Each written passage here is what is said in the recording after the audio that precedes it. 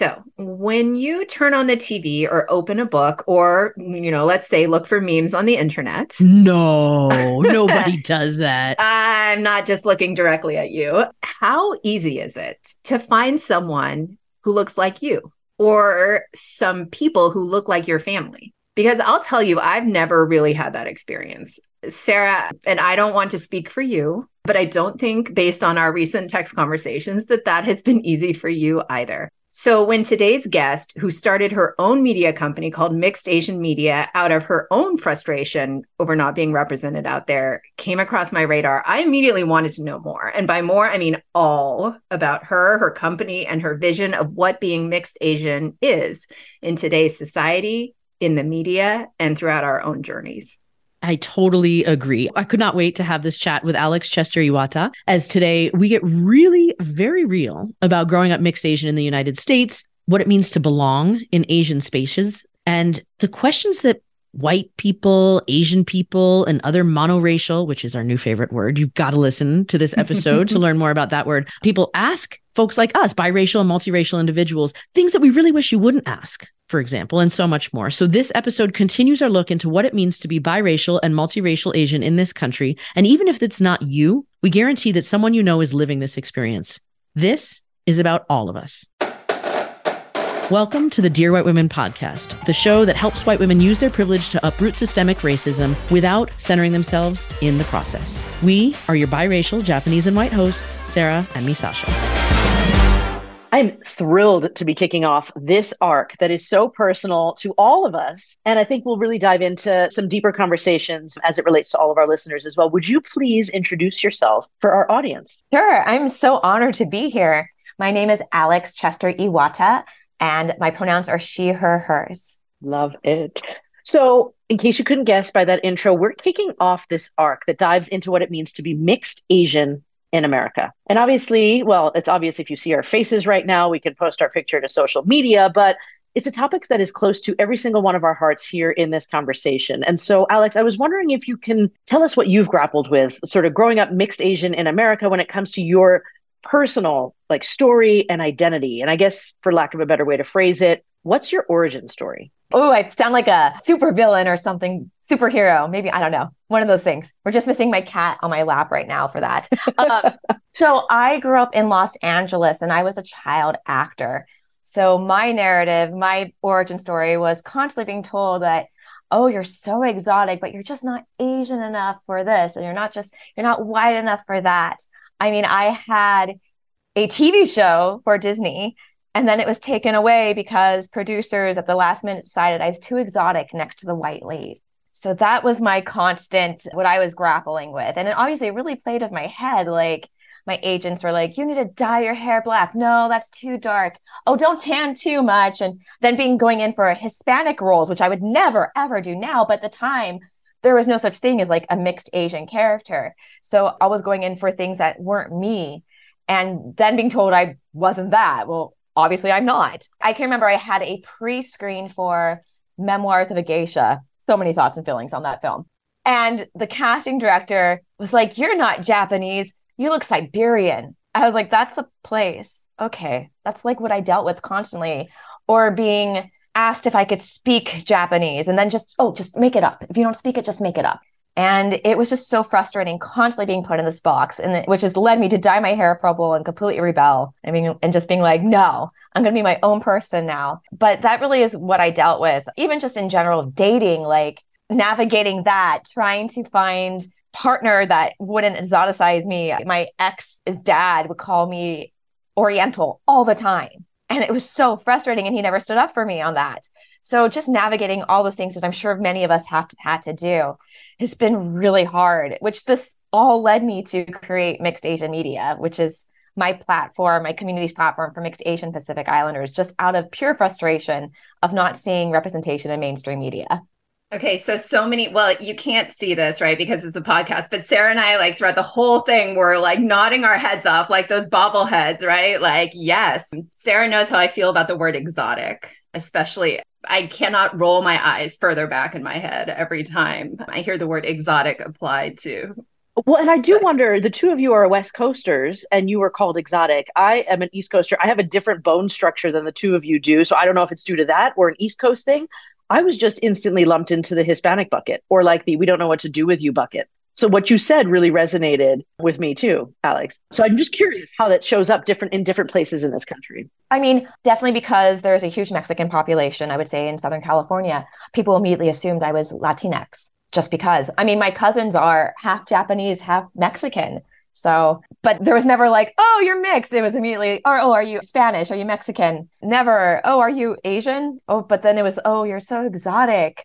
I still get that to this day. I still had to like stop someone from calling me that. I had to explain that's not a compliment at all. And also something I've grappled with, especially in the entertainment industry, is that I am seen as ambiguous. I have made a living as an ambiguous actor. What the F does that mean, right? Ambiguous. I am a full human with a story, and people can market things to my demographic. As mixed Asians are one of the fastest growing populations in the US, according to the US Census, but nothing is geared towards us.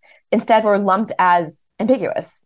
again, I hate that word ambiguous for so many reasons. But I want to talk. Okay, so we have like 12 different ways in which we could go next. But I want to talk about a similarity, Alex, that you and I share, besides being born in, or besides being from Los Angeles, which we both share.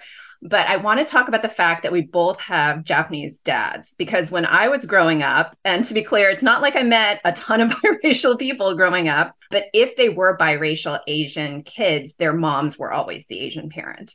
So it was, right, Sarah's raising her hand over there. So it was particularly confusing for people when I showed up as Misasha Suzuki, because in their minds, right, I was 100% Japanese. And then I showed up and they're like, oh, I don't know, Hispanic, Eastern European, your name sounds kind of Russian, like maybe Russian, we'll go with that. But, and also compounded on that, the fact that my dad was a Japanese immigrant from Tokyo meant that not only did I have a Japanese dad, I had like a Japanese dad. And so there were so many different layers there, but having a Japanese dad really sort of even further separated me, as I felt, from the other biracial Asian kids. And so how do you think having a Japanese dad in your experience like made your biracial childhood or identity different than, you know, having an Asian mom, let's say, if at all? Yeah. So, I mean, my mom is Jewish. So I was raised very much as a Jewish woman.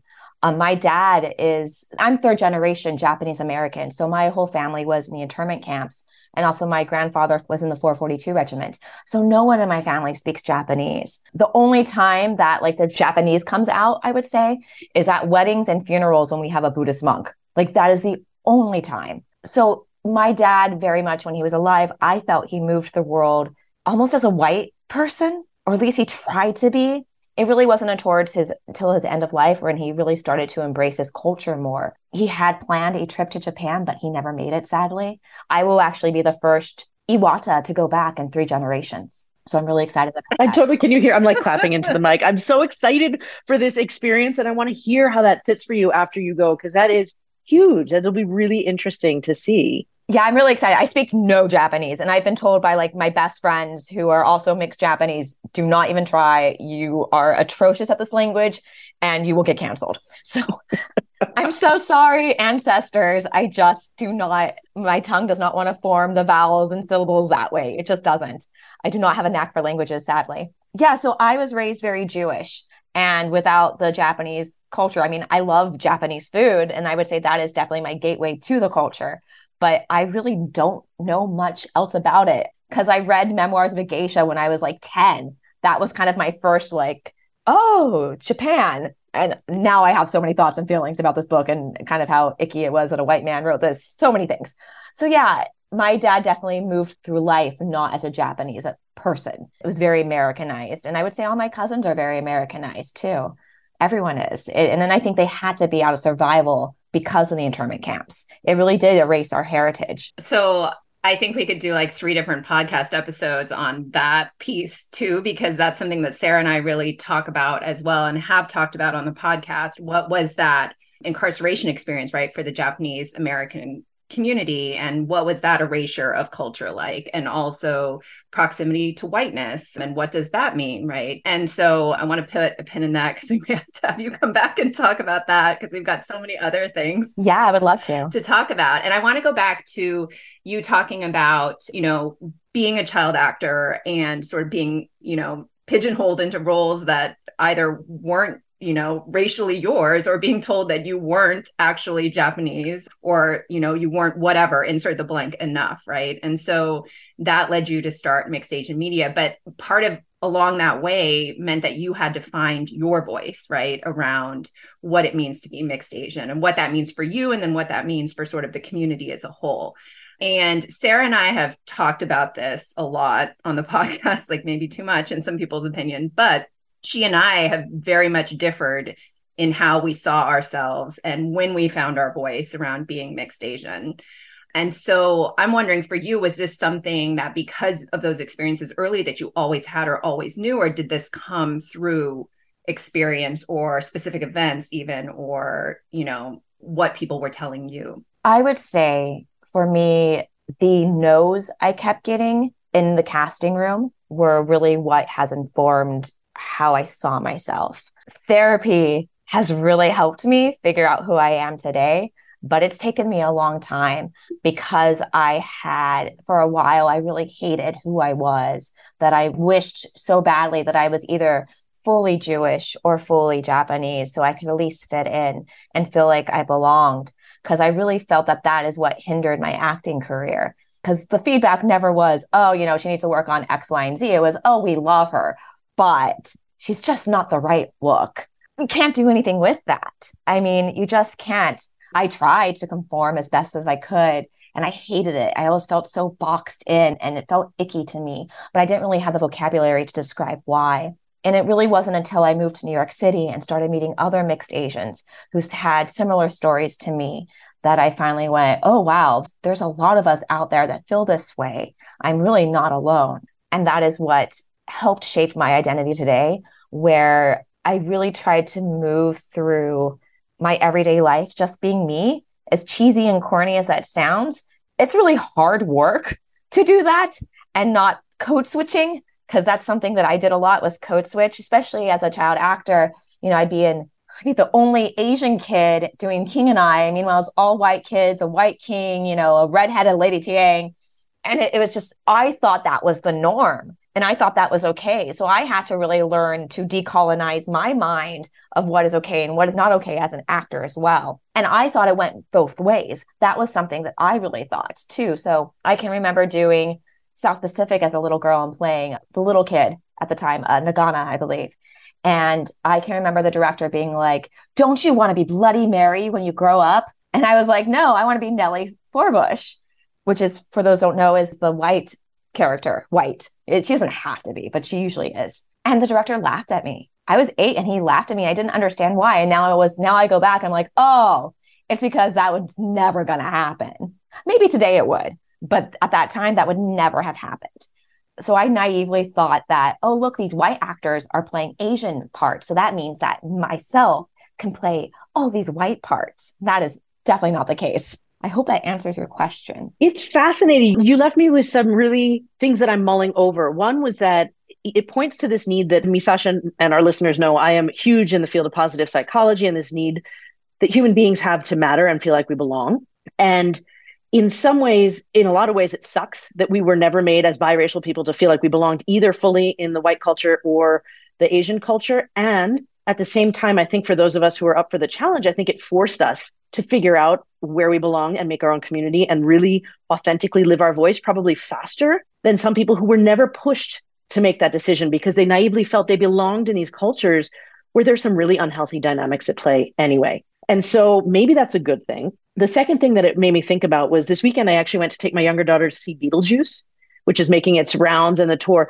And the understudy was playing the role of the daughter, and it was a Black woman acting. And it was amazing in this otherwise, big cast of white people to see a Black woman playing the daughter of a white person. Like, I loved it. And I did wonder how much Hamilton has blown open this notion of how people show up in the acting spheres. Because what you said about predominantly white people being able to take on the role of all of the non-white characters, but that wasn't reciprocal.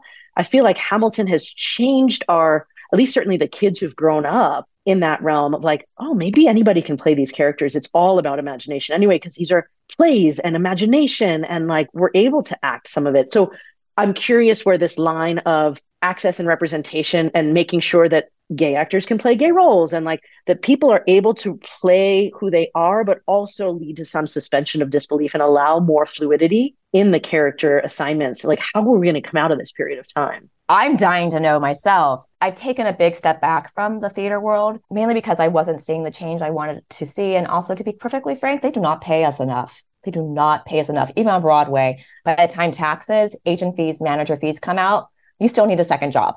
And that's disgusting to me. So I've taken a big step back just because Ma'am has taken over my life as well.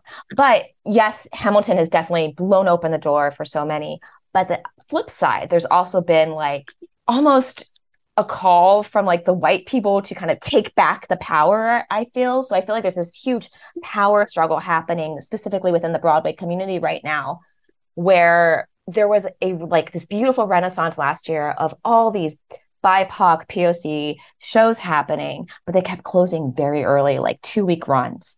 And they weren't getting the PR and advertising that was needed. Things had to change within that industry too, and they weren't. So you're trying to advertise this BIPOC show to a traditionally white audience. Well, they're not getting it. You need to change your mindset, change your plan on how you're going to advertise these shows to different audiences to bring these people into seats. And that wasn't happening. So a lot of shows were closing, like some brilliant shows.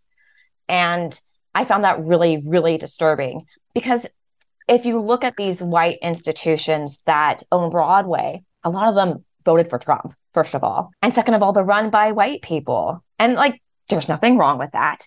But if things haven't changed at the top, how do we expect things to change really the front facing, the theater, the actors and all of that? Yes, we're seeing more diversity and representation, but there isn't sustainability. Things are closing. So that is the stuff that I'm seeing, and I'm seeing a pattern of it. It's really frustrating. And I don't know how we fix it. I feel like Broadway's in such a little bubble, where else Hollywood reaches the masses. So you'll have, Joe Schmo tweeting about something, and that tweet, blows up. Or I don't know, do we call it Twitter anymore? Anyways. Xing. Doesn't quite sound the same. The average person isn't going to go and see a Broadway show because you have to pay for flights, you have to pay for hotel, you have to pay for like a $200, $500 Broadway ticket. And it is still very much a privileged art form in many respects that does not reach the underserved communities. So I find it very frustrating. I think that there has been a significant change. I've had friends that have had much more opportunities that they never would have seen 10 years ago now, but it's like you get there's one role that gets to be a mixed Asian or an Asian, and that's it. So we're all fighting for the same thing, and there's just not enough opportunities to go around.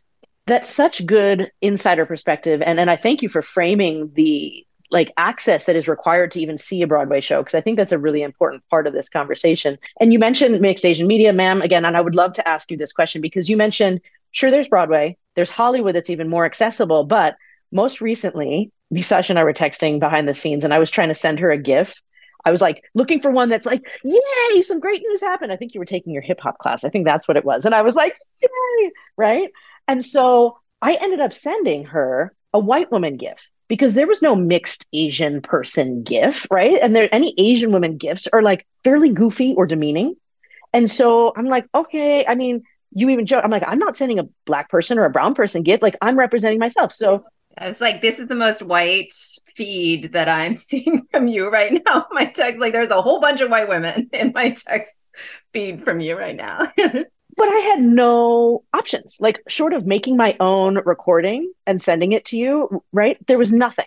And so I realized what we're talking about when we discuss representation goes so much deeper than seeing one mixed race person on that one role on the TV show or on the movie or the Broadway roles. Like, so what are your thoughts at this point on representation in the media? When we're talking about media, there's so much that it encompasses. And, going back to the specific moments and this idea of launching mixed Asian media, can we talk about those two things right now? I mean, I think that we have a long way to go. Like you said, it's the little tiny things as far as gifts, as far as advertisements, anything that we consume as consumers. It's just there's not the representation there. And that's just across the board, whether it's for mixed Asians, Asian Americans, the Black community, the Latinx community, the Indigenous population as well. Like it's just across the board. There just isn't the representation there. And I don't know what it'll take. I really don't. I just think it means that we have to keep creating our own stuff. If that means I have to start creating gifts, that means I have to start creating gifts, right? It's really what did lead me segueing into mixed Asian media. I was just so tired. I was actually writing for another blog called Swirl Nation, but it was very specific. It was more geared towards the Black and white experience versus like the Asian and other experience, or any others for that example. And then I was just looking at, there's like Mochi Mag, and there was a few Banana Mag and Slanted and a few other magazines, but nothing specifically geared towards a mixed API voice. So I literally just gathered 9 friends together who happened to be actors as well, that are mixed Asian, and it was like, hey, I'm not seeing this at all. What do you think if we created our own platform? And they all said, that's a great idea. They probably regret that now. Not going to lie, they probably regret that. But that's how we started. And it was just kind of like, oh, this will be fun. We were known as Hoppa Mag back then. And we like every quarter, we would launch a magazine, and we'd have like 12 to maybe 18 articles, whether it was about skincare, whether it was about exercise, mental health, or, celebrity interviews or any type of interview. And then it slowly has transformed into mixed Asian media, what you see today, which is a little bit more broad. And I think that's a good thing in a lot of ways. But it really just came out of I was just so fed up. Prior to that, I was producing mixed cabarets in New York City, featuring all my amazing mixed friends or friends that just didn't feel like they fit the casting box, whether they were trans or that they were curvier or they weren't dark enough or light enough or whatever they had been told by casting. I was creating these cabarets to feature these talented actors and singers. And I saw the need for a magazine space similar to that. I love the concept of creating your own space, right? Where there is none, because I think there have been so many times, and I want to ask a question about this, where there are spaces that have been created, but it is clear that mixed Asian people do not belong or are made to feel like they do not belong in those spaces. And I want to back up for just a second, because as I was hearing you talk about theater, I come from the ballet world. And that is another world in which, and I'm reading Turning Point right now, which is all about sort of the underlying like privilege and white supremacy that has been the linchpins of ballet. And how do we think about this art form as moving past, what has held it back for so long? Guaranteed you just blew the minds of a heck of a lot of listeners who are like, I never thought of ballet that way. It's just like, hi, that ballet class. Like, you may want to think a little deeper, because for 13 years, right, that was my life and world. And I did not see people who looked like me, for sure. I mean, and I thought that there was no path, right, as a result. And this was pre-Misty Copeland, right? This is pre really anyone besides, and everyone who came in to dance the Sugar Plum Fairy, for example, at Nutcracker was a very skinny white woman. And I was like, right, that's not me. And so I think that there, you create a ceiling, right? There is a ceiling that's there, that's created in our own minds, that is perpetuated by everyone else. And so it gives me some level of hope that there are different people out there now. And it is, I want to say, that there is more intention around it. But Alex, like what you were saying, this is not, like an immediate change. This is not something that overnight we're going to see a completely, diverse Nutcracker. We're going to remove all the problematic roles from Nutcracker, or we're going to, because like Final Bow for Yellowface, when that organization came out, I was like, yes, finally. But we still have so far to go. And I don't know if you have any thoughts about that too. I'll pause there for a second. We do have so far to go, because really to me, representation means like showing all body types, all colors, all of that. And that means like your ingenue isn't just going to be as far as even the mixed experience, isn't just going to be an East Asian white presenting skinny ingenue. It means it's going to be like a short, stocky, quirky ingenue. Like there's so much there. So it's not just, oh, he plops in a person who fits, the XYZ, if that makes sense. It's so much more than that, but it's baby steps. So I totally acknowledge that like things are better in the entertainment industry, but until we can see like all spectrums, and that means everything, it's moot, in my opinion. I agree. I love that point. And thank you for reinforcing that. And I want to take this a little bit broader than entertainment for a second, because one of the things, Alex, that when we first talked, that I really, some of what we talked about that resonated with me is those concept of Asian spaces, right? And, spaces that I personally have run into a lot in like the legal world, in college, let's say, like in any sort of space that's supposed to be for Asians, and whether or not mixed Asians are truly welcomed or meant, or Sarah's like crouching towards the mic right now. So I feel like she's got. As you're sharing this, like in Asian spaces, whether or not biracial folks are made to feel welcome. And I'm excited for this part of the conversation too, because just to share my experience briefly, I think, so I grew up with the Asian mom. And so usually when it's talking about Asian spaces, it's a lot of Asian women getting together. And I have definitely been made to feel like I don't belong. And I can't pinpoint what that thing is. If it's a group of Japanese people, I am feeling more welcome. If it's a group of a bunch of different Asian folks, oftentimes I don't feel like I'm Asian enough. And I don't know what the thing is. I have very clear experiences of my time in Japan where I was made to feel that way. But in America, in groups of Asians, I don't know what that is. So I'm only sticking my face towards the mic to add this because it's a very personal question to me. I want to understand, what is this thing that makes people feel welcome or not? Oh gosh, such a loaded question. I have to say though, I was in a Japanese American space and I felt so unwelcome. It was so awkward. We were there specifically to talk about being mixed Asian. And we had this older Japanese man ask us if our small feet was because our mothers were Asian. I'm sorry. Yeah. And my friend Melissa and I we were like, what? We're just shocked. Just like, what? We told this whole breakdown of what we do, and that is your takeaway, sir. It was wild. There are definitely, like I said, it's getting better. There are Asian spaces where I do feel more welcome and that I am part of, that I feel that have really been like, you belong. They're making their effort to make sure that I feel welcome, that my mixed community feels welcome. And then there's some where I show up and they're kind of like, who the F is this person? And they're like, do you even know what this food is? And it's like, yeah, I do. So I don't know what that is. I don't know if it's part of the white sphere, the closest to whiteness, colonization. I don't know exactly what it is. I do tend to think it is part of colonization and the segregation of making people feel othered in order for certain groups to make themselves feel needed and included. I do tend to think it's that, because it's in the white powers to be benefit for them to stay in power and to separate us, right? Because if we all came together and we're like, no, that's not going to fly anymore. Can you imagine what amazing things we could create and what we could do? But instead, it's easier to separate us and be like, you're an other. No, no, no.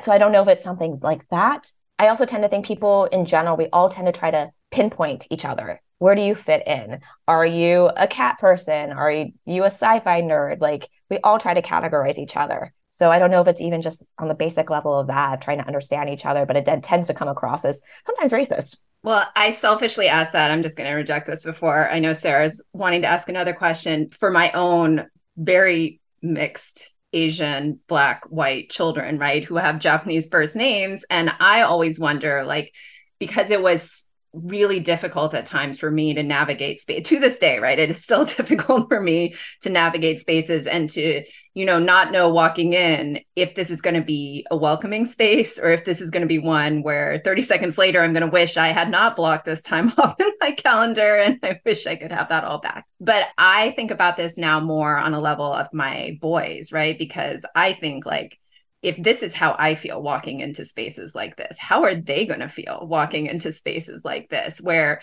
it's, there have been not a ton, but people who have looked at me and said like, okay, you are, well, and it's typically people who are mixed Asian who are like, oh, you are mixed Asian.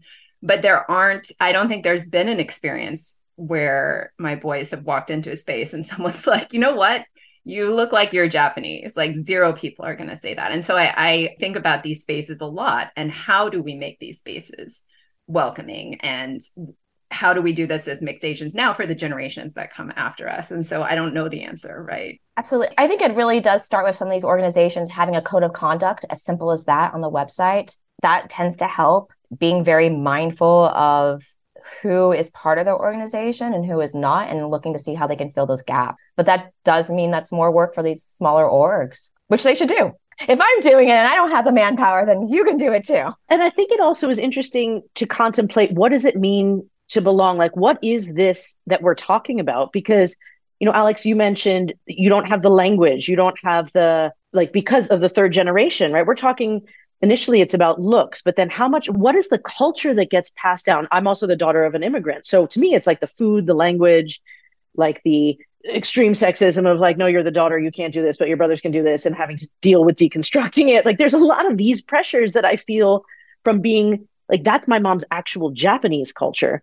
What is the other residual part of culture that gets passed down if it's not language, if it's not food? What are these things that we are like that we're feeling and how we show up in the world? And I'll give you an example. They did a study somewhere in Europe where they were trying to figure out among a whole bunch of anti-Semitic folks who had Jewish ancestry. And the folks who went in to study them literally just watched them in their day-to-day. And they found that the folks who went, instead of vacuuming, you're sweeping. I don't know about you. My mom never taught me how to sweep. I just did my sweeping. You do the cleaning, you sort of absorb certain things. They found that the families who swept the dirt and went into the middle of the room and used a dustpan and then got rid of it in the trash versus the people who swept to the doorway and just shoved it out the door, there were two distinct lines. The people who shoved it out the door were not Jewish, because the folks who did collect it in the center tended to be from Jewish heritage, because you'd never throw dirt past the mezuzah at the entryway of your holy space. And so what is it that we have absorbed as mixed Asian folks that are these cultural tells that go beyond the initial immigrant experience? And how do you, like you said, like create these intentional spaces with a code of conduct or whatever to avoid people having to ask the question of like, how Asian are you? Do you know the language? Do you like create this false hierarchy of how close you are? Because we all have the bloodline. And so are we just talking about the bloodline? Are we talking about the looks? Are we talking about cultural? Like, what does this mean when we're even having this conversation is something that I'm mulling over. Oh, absolutely. Another thing I would have to say, that just to add to this, is something I feel we probably all have inherited, is trauma. Intergenerational trauma. That is the first thing that came to mind when you were asking what have we inherited, and whether that is how people behave in families or health issues. I think it all manifests in different ways. I think as far as like what we've inherited and how that shows as well, I think it's something we're all still discovering in so many aspects. I think that we're currently defining what that means to be mixed Asian, the language around that. I think it's an ongoing conversation that needs to continue to have. There definitely is a weird hierarchy that is unsaid within the mixed Asian sphere. I know for a fact, like with the Asian mother versus the Asian dad, there's a weird thing there with people. I don't know why. I mean, I do know why, but I don't know why. Like, I think it's ridiculous, to be perfectly frank. And also, oh, do you speak the language? No, you don't. I've had people ask me if like, I feel like I've lost out on not having my language. I'm like, but it's not really my language. I'm third generation American. Like, I have zero connection to Japan. We might have some distant family there, but I'm not going to show up on their doorstep and be like, hello. I'm just not going to do that. So I think it kind of comes back to the white lens again. It all comes back to that, right? It all comes back to that, how our proximity to whiteness, our proximity to Asianness, and what that looks like for us. And it really is up to us, like people that are leaders within the communities, to redefine that and to say, no, that's not how we're going to fly here. I appreciate that. Along those lines, what are the things that you would want white people to know when it comes to people being biracial or mixed race? And what are the things that you want Asian people to know when it comes to being biracial or mixed race? Oh, gosh. Just a light one. Let me toss that out. A light one. Please don't ask me, what are you? That is not the first thing to ask me. That is not at all the first thing to ask me is, what are you? I get that from both. We call them monoratios. Like we get that from both sides. I love that. The monoratios. Oh my gosh, I'm using that. My husband is now going to be called a monoracial. I love this. I have used that term in our household, and because I was like, well, how do you feel being the only monoracial person? And it did not go over so well. But because it didn't go over so well, I'm going to use it every day. So Yes, new vocabulary. Love it. Thank you. Yes, like I said, we are creating vocabulary here. I would love for them not to be lead with what are you? Like it's so icky and it's almost a very privileged thing of them to assume that I would owe them to tell them what I am. First of all, like I tend to flip it on them as well. What are you? What are you? Oh, I'm white. Okay. What type of white? Where was your family from? And they just look so confused. I think it's fun to do that. But yeah, I think that would be the first thing. Please don't lead with that. I am a human first. You know, you can ask me like what part of New York City I'm in. I mean, where did you come from is also very loaded, but everyone in New York City tends to come from other places. So it's very rare that you meet an actual New Yorker, I feel. So I don't usually get too offended when that is asked. It's also how your intentions and how you ask it, I think. It's so ironic though, because if another mixed Asian or a mixed person asks me, what are you? I'm usually like, oh my God, let me tell you what I am. Versus, a monoracial, I'm just like, why? There is an unspoken community. And that's something that I think, I don't know if you feel this way, but based on the number of mixed Asian friends you have, I mean, it's something Misasha and we met in a Hapa group 26 years ago. So go figure that here we are discussing race like decades later on a podcast, but there's something that you don't have to explain about yourself or how you're wired or your family history when you feel that you have this connection. And it is a privilege that I think a lot of white people or a lot of monoracial people feel if they're with their community. We don't have that many people. And so there's this inherent, like, I see you, you see me, like we're accepted instantly in these environments. And I do feel very lucky to have these conversations in this kind of community. Absolutely. We have I'm not doing the TikToks, but my friend Kylan, she's head of our TikTok channel and she's made some really fun memes around that of like the other mixed Asian spotting the other mixed Asian across the room and then like dancing and let's go get boba. And I'm like, yep, that's accurate. That checks out 100%. Oh, wait, but let's go back to the Asians though. What are in terms of Asian people creating spaces too, like what do they need to know? I would say the chances are that your kids, that your grandkids, that your nieces and nephews are going to be mixed are very high. So I've had a lot of Asian folks come to me being like, oh my God, my nieces and nephews are mixed. The things you're talking about, I never even thought of. And so I think it's just for them to do their research, to really be mindful of what all that entails and be reassuring to either their children, their grandchildren, their nieces and nephews or whatever, that they are enough of their identities and that they don't have to choose, that they can just be, and that's enough, that nothing has to be forced on them, that ultimately they get to decide their identity and it can change. I always refer people to the Mixed Bill of Rights by Dr. Maria P.P. Root, because I just think it's so eloquent and so perfectly said that I am enough. Yeah, look it up. It is brilliant. And I really just refer everyone to that. And I think, there's more and more stories out there. There's more writers out there that have the mixed narrative in mind, and just really exposing your kids to that is really vital. And I definitely have found Asian groups are definitely more accepting of us mixed Asian kids versus white spaces. I tend to have to constantly like explain while I'm here. I mean, like, what you might have an Asian kid, but they just kind of look at you like you're crazy. But meanwhile, Asian people are like, oh yeah, my niece or my nephew is Asian. I get it. Mixed Asian. I get it. So there tends to be a little more welcoming. Sometimes, though, it is until they realize that my last name's half Japanese that they're like, oh, you're Asian. I didn't know you were Asian. And I'm like, really? What did you think I was? I mean, so funny. This place I used to go get my nails done at, I specifically chose a Japanese salon because I like them. I like everything. And they totally, the way they treated me was so different once they found out that I'm part Japanese. It was like wild. Oh yeah, Sarah and I are both just like fully nodding our heads there too.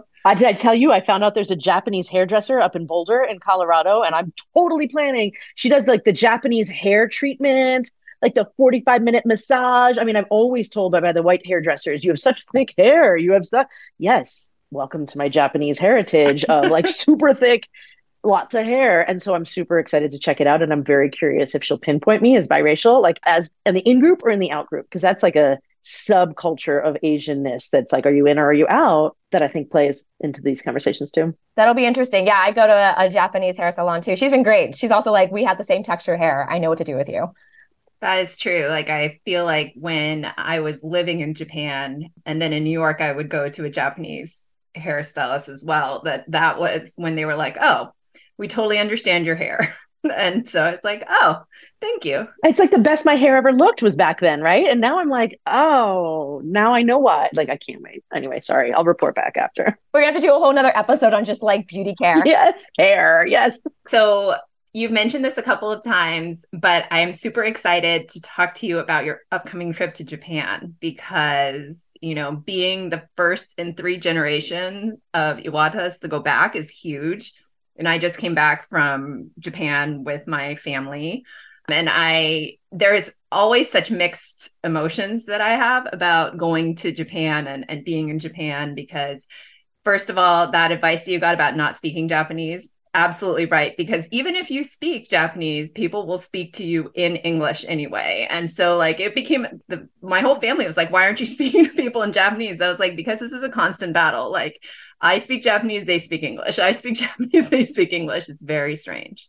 But there are so many great things about going to Japan and sort of seeing that culture and being in the culture. And we do have all my dad's family there. So I do go knock on people's doorsteps and we do see them. And it is a big sort of like homecoming in a way, right? To go back, especially because this time we went back with my dad.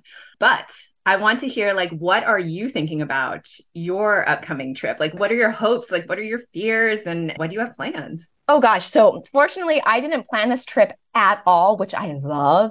My best friend's mom planned it. I should show you this itinerary. No, I'm just going to bring it up. I no one can see it except for you all, but this itinerary is crazy. And I'm just so thankful that because I'm so busy that Nora planned it. Like you can just see she planned it to a T. Bless her. Oh, that's amazing. This is a Suzuki level itinerary, which is like saying a lot because my dad is on it too. That is amazing. Yeah. So I really appreciate that everything is planned. She did ask if I wanted to go where my family's from, but it was so out of the way. It's more towards Okinawa. So I didn't, and we're not staying in that area. And I was like, that's just going to derail the whole trip. So next year, the plan is possibly to go back with one of my cousins who also hasn't been and visit where our family's from and hopefully go to Okinawa as well. As far as like, I'm really excited, but I do feel very much like a tourist going. Like, I don't really feel like there's any homecoming because I don't have family there. And I feel very fortunate. I don't feel the need to prove my Japanese-ness, if that makes sense. And maybe that is because I'm 3rd generation and mixed, but I don't expect to go there and people being like, oh my God, you belong. You're one of us. I do not expect that at all. Maybe people be like, Hafu, maybe they will. And I'll be like, yeah, you're right. I'll be even surprised at that because I think they're going to be like, oh my God, look at this purple-haired, loud woman. She is American. Just roll into Shibuya, you'll be fine. Or like, Shinjuku and like, yeah, you've got their places. You can be, yeah. Omotesando and like just wear the goth outfit. You'll be fine. I'll be fine. I'm really excited. I'm so excited about Harajuku Street. Like, I'm so excited for this fashion. My friends have been like, you're going to fit in. Like, you're not going to be the most outlandish person there. I'm like, I know. I can't wait. So I'm really excited just to like see, as silly it is, like the street fashion. I'm excited to eat. I'm so excited to eat everything. I've been told I will be ruined for life now for Japanese food. And I believe it because every time I travel out of the country, I'm so disappointed when I come back here. I'm so disappointed. It's like reverse culture shock, right? Like we live here. Why? Like my husband and I have said that many times. We're just like, ugh, why are we here? Why are we living here with this food? Ugh. So I'm really excited. It's interesting because when we do, my husband's also mixed Asian, and we do travel together, people tend to assume that we are that country's culture. Like we're part of that. Like when we were in Greece, people assumed we were Greek, which was kind of fun, except when they handed us menus in Greek and we were like, we don't read this at all. So, but I don't expect that to happen in Japan. I expect them to be like, no, you are definitely a tourist. And that's okay. I'm okay with that. I'm at peace with that because I did not expect it all to like have this long lost, I'm home sort of feeling. I love the interesting conversations you can have and the different levels of understanding we can all have with our partners based on, like, I married a white Canadian guy, but he spent lots of years living in Asia. And so I feel like he understands enough about Asia and culture and my culture that I can be myself and be seen. Totally. So I think that matters a lot. Yeah. And he and I had very different upbringings. He's from Cupertino, and there was a huge mixed Asian population where he grew up. So he was very much like, oh yeah, I just fit in, versus me where I was like, I didn't fit in. So we had two very opposite upbringings. So it's very interesting, his perspective versus my perspective. That's cool. That's really cool. Total random side note. As you said that about visiting Japan, my mom is there right now. And she just sent, I'm going to show you guys, my uncle was on NHK, like the national like station showing, the house that we were raised like that was the house my mom was born and raised in, and it used to have tatami floors. That was like our shrine, and like the doors, and I mean it was Oh, just, that's incredible. it's such a different sense of like, again, belonging, and oh wow, that is me, versus I don't know, where do our souls and hearts belong? Because I found my white family for the first time in decades, and we all started getting together, and I'm like, oh, I have white family, like this is interesting. And so I don't know, I'm so glad that we're having this conversation is my point, because every time we speak about biracial culture, about being mixed race, the number of emails and audience reach outs that we get just goes through the roof. Like people love this conversation. We're not having it enough. I'm so glad we can highlight your resource for everyone to feel like they belong. And so thank you very much for spending this time with us. Oh my gosh, my absolute pleasure. I'm so honored to be on this podcast. Like my team's all fangirling you guys. So like we're all excited. Is there anything that we didn't ask that you want to talk about? I guess something else that might be interesting to you all is we are trying to incorporate the Asian and adoptee experience into mixed Asian media, just because there's so much intersection there between our two groups. We have a podcast coming out with Patrick Armstrong, who's an incredible leader within the adoptee space. So I'm really excited for that podcast that we're going to be doing. And I just think that more coming together as groups is so important. And I think we can really uplift and help each other in these spaces. I love that. We're big fans of Patrick over here too. So yeah. He's the best. And his voice is like butter. His voice is like total radio host voice. It's amazing. Where can people find you if they want to find out more about mixed Asian media, more about you, anything else that you're doing? You can find me on Instagram at Alex F. Chester, and you can follow Mixed Asian Media at Mixed Asian Media on Instagram and TikTok, all the things. You can check out our website, mixedasianmedia.com. We're also on Facebook, we're on LinkedIn, we're on all the things. We're pretty findable, which is good. And if you want to shoot me a message, I try to respond. I might get lost in the Instagram, but people can always email me at alex@mixedasianmedia.com, and I try to respond as best as I can. That's awesome. Thank you so much. Thank you. Thank you. You've just listened to the Dear White Women podcast with your hosts, Sarah and me, Sasha. Yes, we're on social media. And yes, you can hire us to do talks about our book. But the biggest thing, don't forget to sign up for our newsletter to receive our free materials. Head over to dearwhitewomen.com to get on the list.